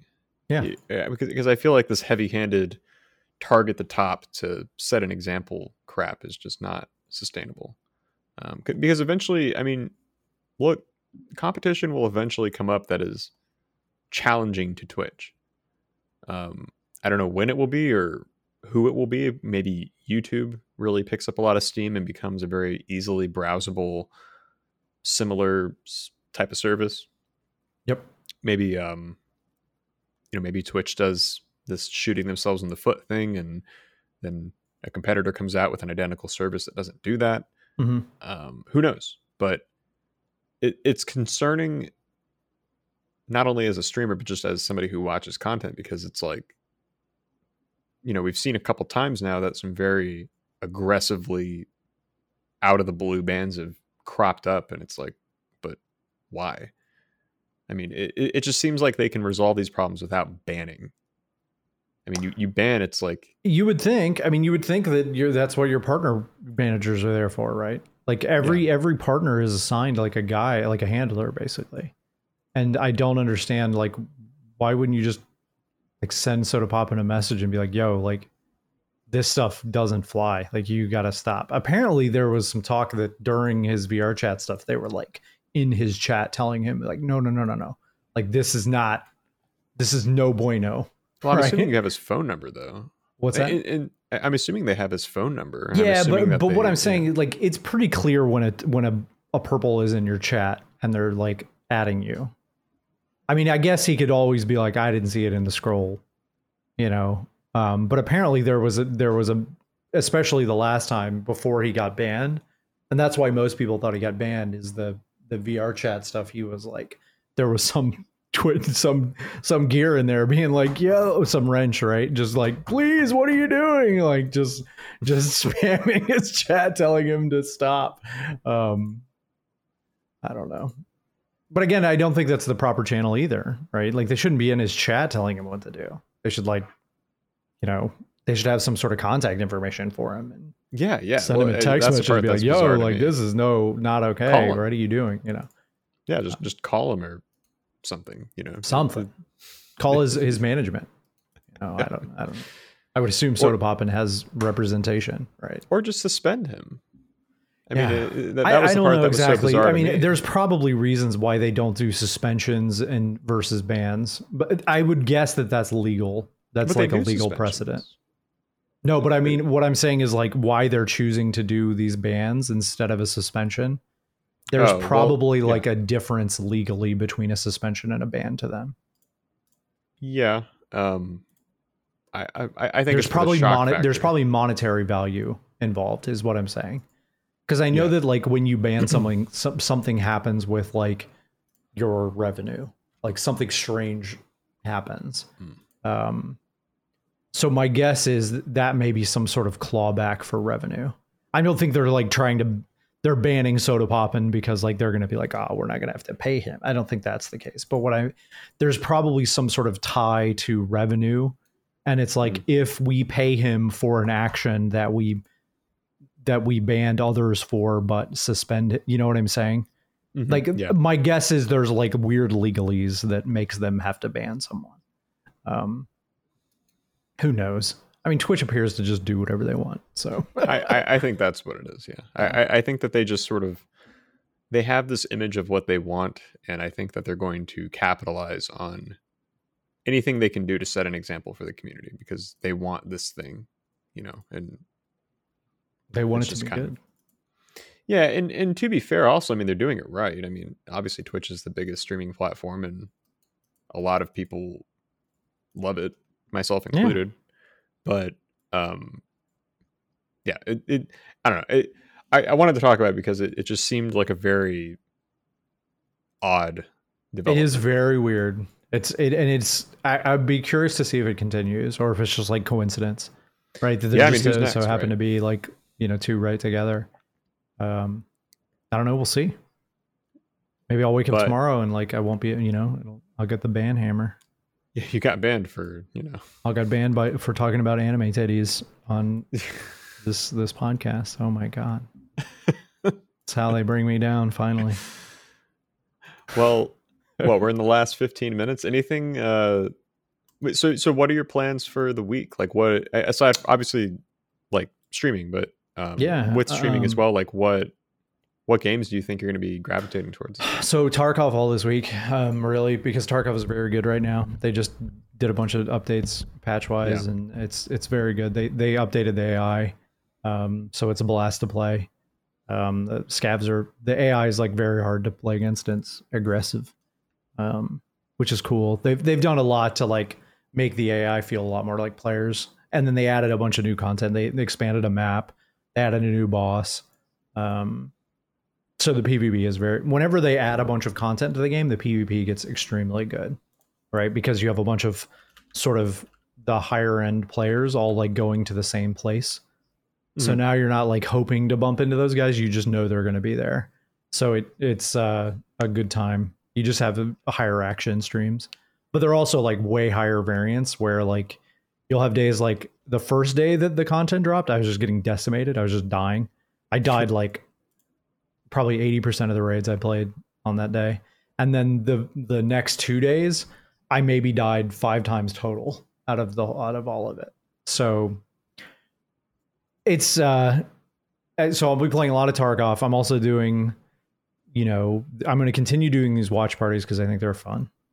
And I like watching the movies. I'm watching The Running Man this week, which is a Schwarzenegger movie from the 80s.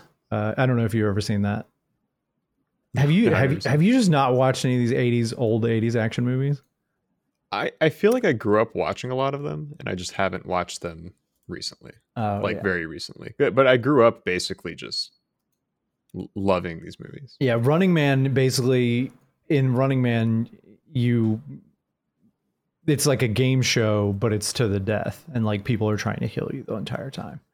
And it's very like future weird, like future dystopia. It's really good. And it has Schwarzenegger like just rattling off like all of these silly one-liners. It's great. It's real dumb. So we're going to watch that on Tuesday night. And then, just kind of, getting through. We're going to play Trackmania on Thursday again, which has been a blast. Getting stomped by like all these very high level like guys who are like on the leaderboards for that game, just getting decimated is fun watching them just zoom past me and finish tracks like 10 seconds faster than me, and I'm just like, oh no. So I'll be doing that, and then I'm going to finish Ghost of Tsushima hopefully this week. That game it's very good. It's it's very hard. I have it like cranked all the way up to like the max difficulty. And you are a samurai killing machine. It's very cool because it knows like all the moments that make you feel cool. Yeah. So and it knows how to like zoom the camera in and slow everything down and then spray blood across the camera. It's good. But yeah, I'll be playing a lot of Tarkov pretty much. Very nice. Would you say the Tarkov wipe is kind of like an action RPG wipe?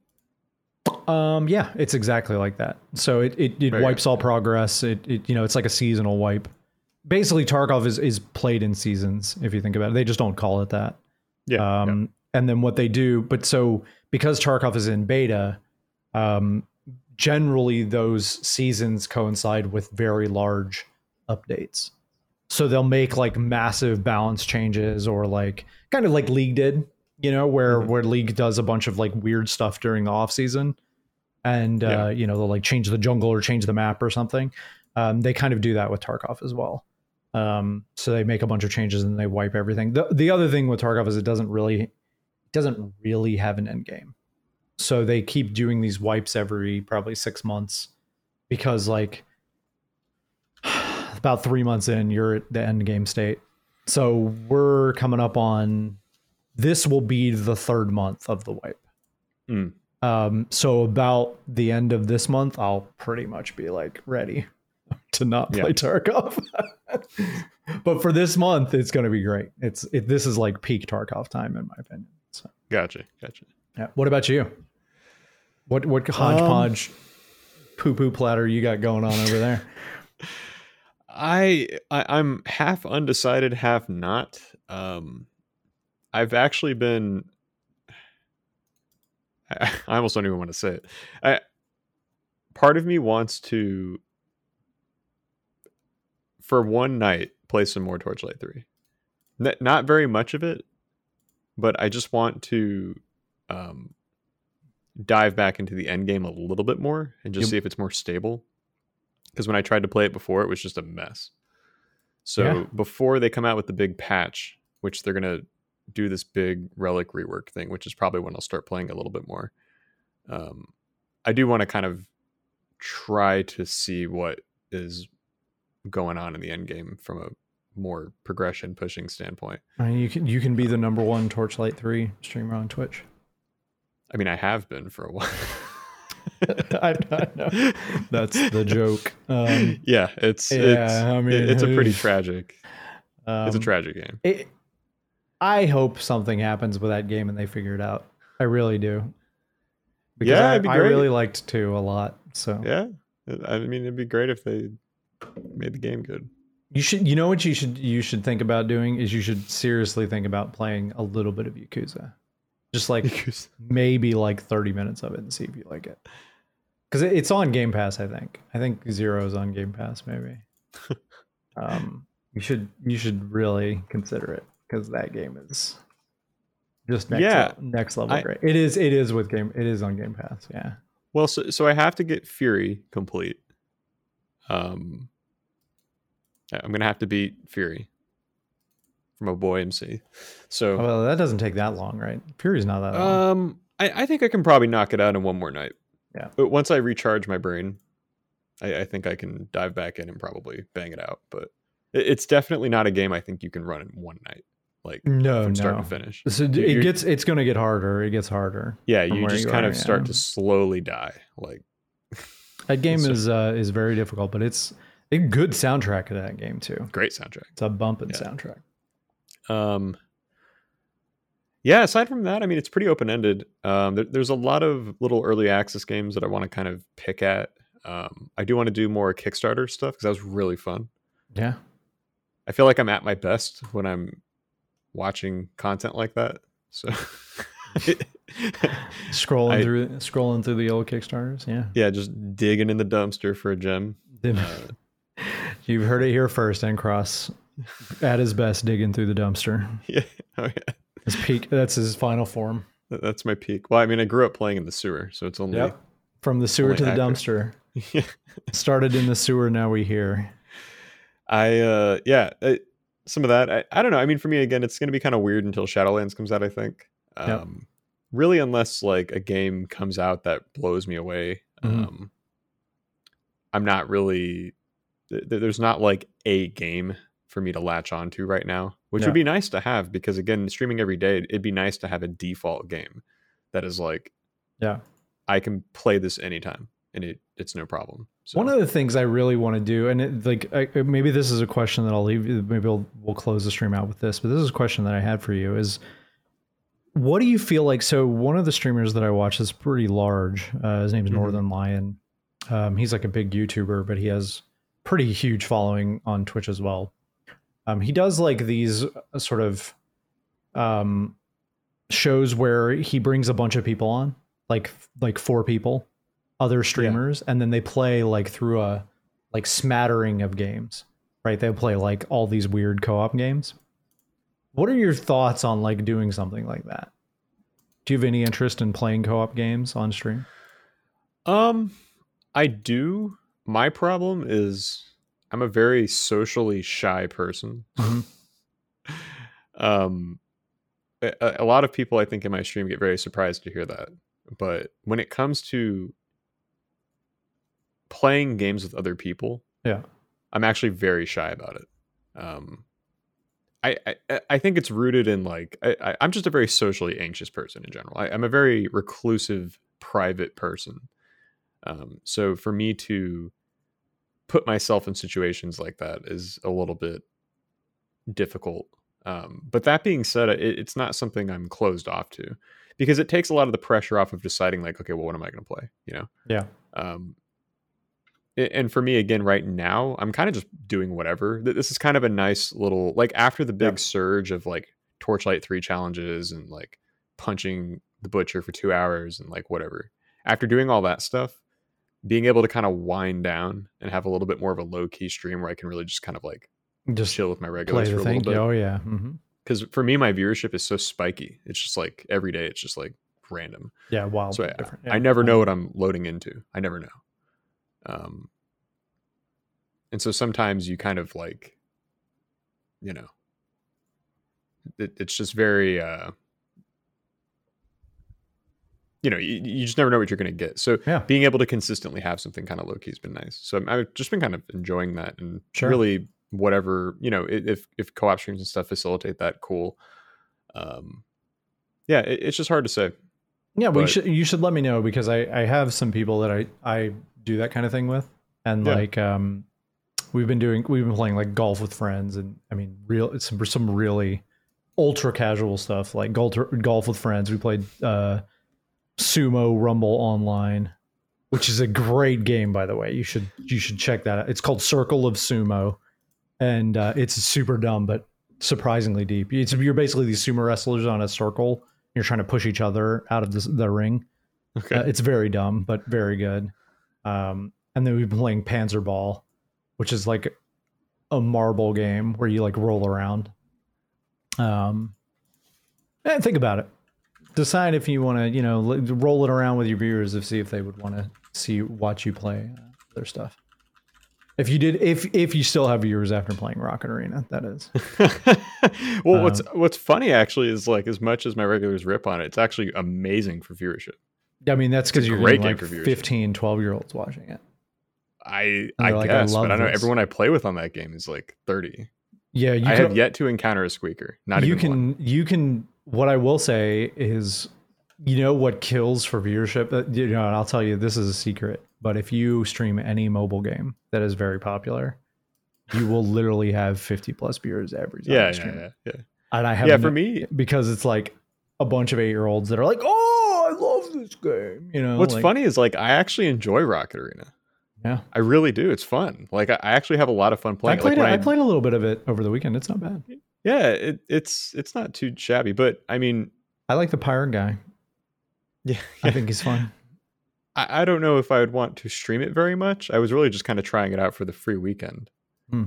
But so, you heard it here first, in Cross. Heavy rotation on Rocket Arena. Now, if I was shilling for viewers, I mean, I would just be living in Torchlight. Just be living in Torchlight forever? Yeah. I mean, I Torchlight 3 is like always my go-to game if I need to get viewers. But I don't really stream for that reason, though. Yeah, like, sure. It's not really... I don't think it's something that like my regulars want to watch, really. Because I think they can kind of tell it's not something I especially want to play very much. Yeah. And so I think that they get into watching me get excited about a game. And it's very easy to get me excited about a game. Like, case in point, Rocket Arena. Like, if I play a game and it just catches me off guard, I'm in for the whole night. Like, I'm in. It's very easy for me to do that. But, you know, I don't know.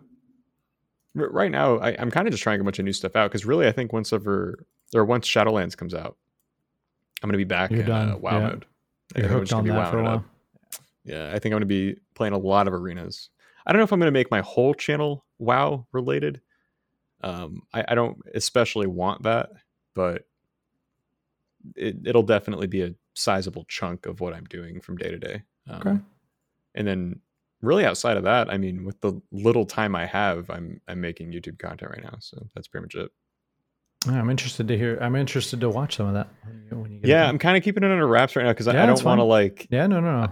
Keep it. I want to keep your secrets, sir. Well, it's not that it's a secret. It's not a particularly original concept. It's just that I don't want to lock myself into a creative idea. Yeah, that's fine. I mean, I'm excited to see whatever you put out. So I'm here for the hot and cross content. I don't care what it is. It should be pretty fun. Something I've always really wanted to get into as well as game reviews. I really enjoy the idea of reviewing games, and I think that my viewers appreciate it as well. So I did reviews for a year on a podcast, and I'm good. I'm done. I'm not doing it anymore. I will give opinions, but I will not give reviews because of, dude. When we had the podcast that I had, Video Games Were a Mistake, that they got like 10,000, 15,000 listens every time we put it out. Yeah. Dude, when we would review a game and I would like bag on a game that other people liked, it is the worst in your inbox the next day. Like that thing would go live, and the amount of hate that I would get on like Twitter or like in emails, like people would be like aggressively furious.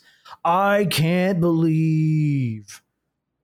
How do you do a podcast? You know, I mean, like just not very friendly stuff. I'm going to tell you right now. People really like video games, and when you differ in their opinion, they're big mad about it. Well, I had that happen to me actually when I wrote my Torchlight 3 review. People loved it, and you were a lot of people liked it, but I had a regular that was in chat that wanted it, and then I gave it to him, and he was just calling me like autistic. So if you guys want to clip something out of this episode, it's that little run right there where he said he wanted it, so I gave it to him. Just clip that. Dude, by the end of this year, I'm going to have so many clips that are just like, God. I have so many fucking cringe ass clips. I hope that someone highlighted the Bao story, because I really want to go back and watch it again. And just experience it I'm again. sure. So eventually I'll retell it for people at some point. Yeah, but I'm on day 80, right? Today is day 80 of my year. Save it for like the goal, like the 300 range. Yeah. So, I mean, yeah, it'll maybe like one every 100. Tell it once every 100 streams, in the range. Okay, well, we told it in this first 100. I got to save it we got at least 90 more streams before I can tell it again. If my channel ever has like another big boom, then maybe I'll bust out the Bao story. But I mean, it really does just cause telling me so the much pain. Bao story every night is how you really get that boom. It just kills me inside because I relive every moment, and I can just recall every facial expression. It's just such a visceral experience for me. And for all the podcast viewers, they have no idea what we're talking about, but trust me, someday you will. And it's going to be worth the wait. It's not. I hate it. With that, any parting thoughts? Anything else you want to say before we ride off into the night? No, I think we covered just about everything pretty decently. Great.